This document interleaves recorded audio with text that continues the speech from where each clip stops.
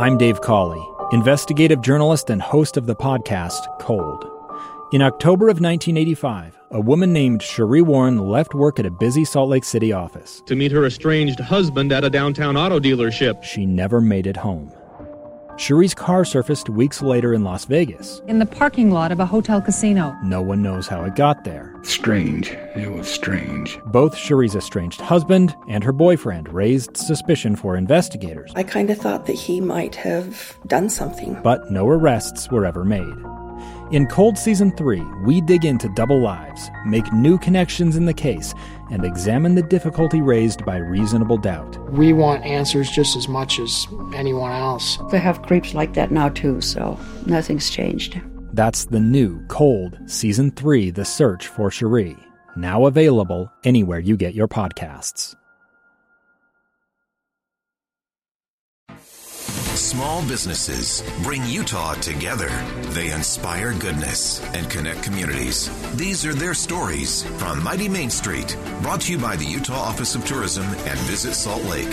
Here's our host, Chris Redgrave, on KSL News Radio, 102.7 FM and 1160 AM. Mighty Main Street, the faces and places of Utah. This show features interviews with our small business community that create our Utah job market. We're supported by Utah Office of Tourism and Visit Salt Lake. Welcome to Mighty Main Street, Jason. It's a pleasure to have you on board, and I'm excited to hear about how you became the new director, and we've got to talk about what's going on at our beautiful Natural History Museum of Utah and all the wonderful ologies that are up there. I mean, gosh, I went to your website, and you've got like 7 of them, so you'll have to give us an update. So, Jason, how did we get so lucky to get you on board? Well, Chris, thanks again for asking me to be on with you today. It's a real pleasure. I've been here in Utah as the executive director of the museum since March of 2020. So actually my first day on the job, my first day in the office was literally the day that we had to shut things down because of COVID. So it was not the best way of starting a brand new adventure like this. Nevertheless, I got to tell you, I'm super excited to be here in Utah. I'm so thrilled to be at this beautiful museum and working with this amazing team. I came most recently from a position as deputy director at the North Carolina Museum of Natural Sciences back in Raleigh. So I'm an East Coaster by birth, but I'm learning to love being a Westerner. What a great attitude. Thanks. My first kind of introduction to this position was unusual, to say the least. 2020 has thrown quite a few challenges at everyone here, and we're, of course, right in the mix. We, of course, had to start right away with the pandemic and learning how to navigate that whole environment. But then, literally a week after I arrived in Salt Lake City, we had an earthquake, which was not expected. That's not funny. Then shortly after that, we had a mountain hurricane. And then, we dealt with riots and civil unrest. Oh. We had, wildfires, including one that was right up in the foothills near the museum. So it has been quite a ride so far. That's one of the best baptism by fire stories I've heard in a long time. I mean, you just stacked those right up. Welcome to Utah. If you don't like our weather and our conditions, just give us 5 minutes. Exactly. Thank you for weathering the storm. You're making me think of something, Jason. One of the underwriters of this program, Visit Salt Lake, the CEO, Caitlin Eskelson, started about the same time you did in her new position over Visit Salt Lake. And so what's crazy about this? Because, that was 2019. We were rocking and rolling. We came into 2020 feeling pretty good. I bet there's a collection of folks like you that have taken executive positions right before COVID. You guys should start like your crib mates. You could just start a little program and share ideas. Or at the very least, a therapy session. Absolutely. So tell us, this is such a gorgeous museum. Tell us what's going on and what are some of your practices right now to keep us safe, but also let us still get out and enjoy this beautiful museum. Yeah, thanks for asking. So we of course had to close for a few months, but we reopened to the public in mid-August. And we've done so, I believe, to the best of our ability to make our staff, our volunteers, and certainly our visitors safe as possible. So we have a couple of new practices at the museum, including a reserved timed ticketing system. So folks who would like to visit the museum can do so by reserving tickets online at our website for a certain entry period during the day. So we've implemented that reserved time ticketing system, but we've done it at a limited capacity. So we're only self-limiting to about 30% of our normal built-in capacity, and that translates to just shy of 400 tickets available per day. So that's working out very well to keep the capacity, keep the density of people in the building at any one time very low. In addition, we want people to come and have this great visitor experience, as they're used to doing, of course. And one of the ways that they do that is interacting with several elements in our galleries. And so we want to continue that visitor experience, but we want to, of course, do that safely as well. So we have this really fantastic and innovative team at the museum, and the exhibits portion of that team came up with a way to handle that challenge. So we're now distributing a little stylus to each visitor as they come into the building, and they can use that stylus throughout our galleries to push a button, interact with a screen, turn something, slide something, do all of these things to help them enjoy the interactive elements of the exhibits as they visit, which is pretty cool. That is way In addition, cool. we have a lot of it's super cool. In addition, we have a lot of the standard kind of health and safety innovations that you would expect, things like sanitization stations, hand sanitizer throughout the galleries. We've implemented a one-way path through the museum. So in a quote unquote normal time period, visitors would come in and they would kind of wander through our galleries at their leisure and in the directions that they choose. Now, temporarily, we're asking folks to take a one-way path to kind of make sure that visitor flow is consistent and reduce or increase distance between parties in the galleries.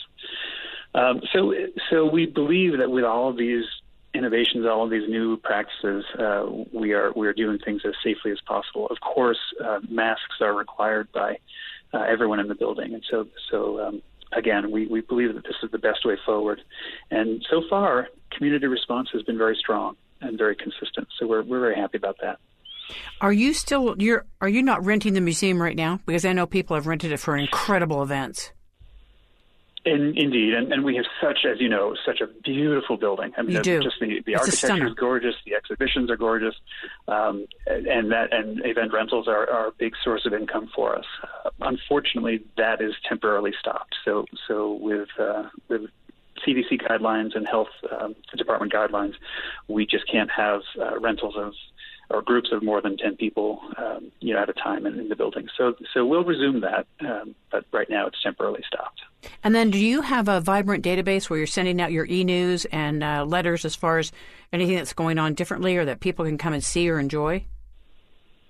Indeed, we do. We have a very large database that we communicate with regularly about that, and of course a great membership base for the museum. People who support the museum and have done for so many years. We have developed a number of new kind of online digital resources that are available through our website, including virtual tours and other programming that allow visitors to come in virtually to the museum, even if they're unable at this point or uncomfortable at this point to join us in person. So we're really pivoting many of our programming, including some of the very anticipated annual events at the museum, things like the behind-the-scenes event we had recently, pivoted to an online format. Many of the educational resources are now being either modified or pivoted to online. For example, we're in the midst right now of one of our signature annual events, DinoFest. That's something that typically in a normal year would draw several thousand people over the course of a weekend. And now we are extending that. Rather than just one weekend, we have 10 weeks of programming in an online venue that really brings that excitement to folks at home. Can you believe that you're in dinosaur country? I mean, you can just go down south and start digging, and you'll find a bone. Did you just want to pinch yourself? Isn't it amazing? It's amazing. It really is. And so I have to say, only somewhat facetiously, I love dinosaurs. I'm a bug guy. Are you a bug guy? I am a bug guy. My training is as an entomologist, so I'm an insect scientist, and I study tropical insect evolution and biodiversity.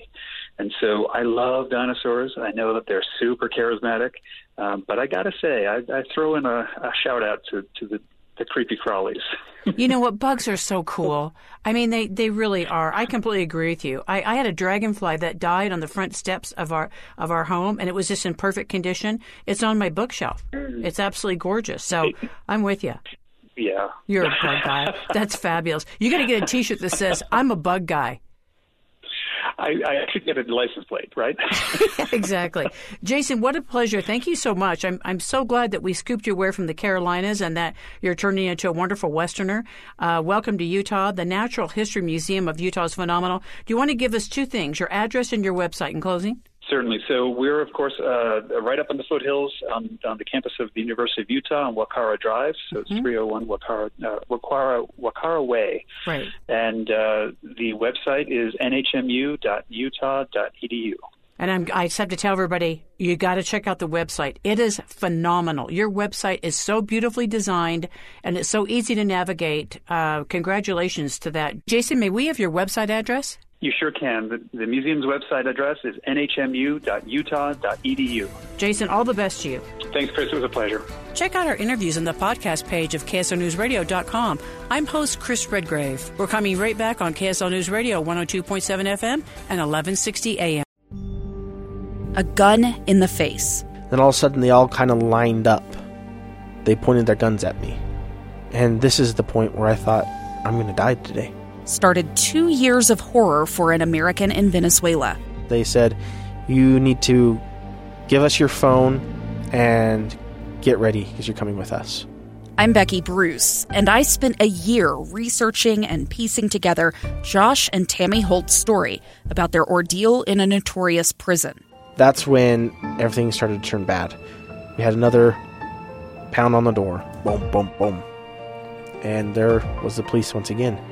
You can binge all of the episodes of Hope in Darkness on KSLPodcasts.com or wherever you get your podcasts.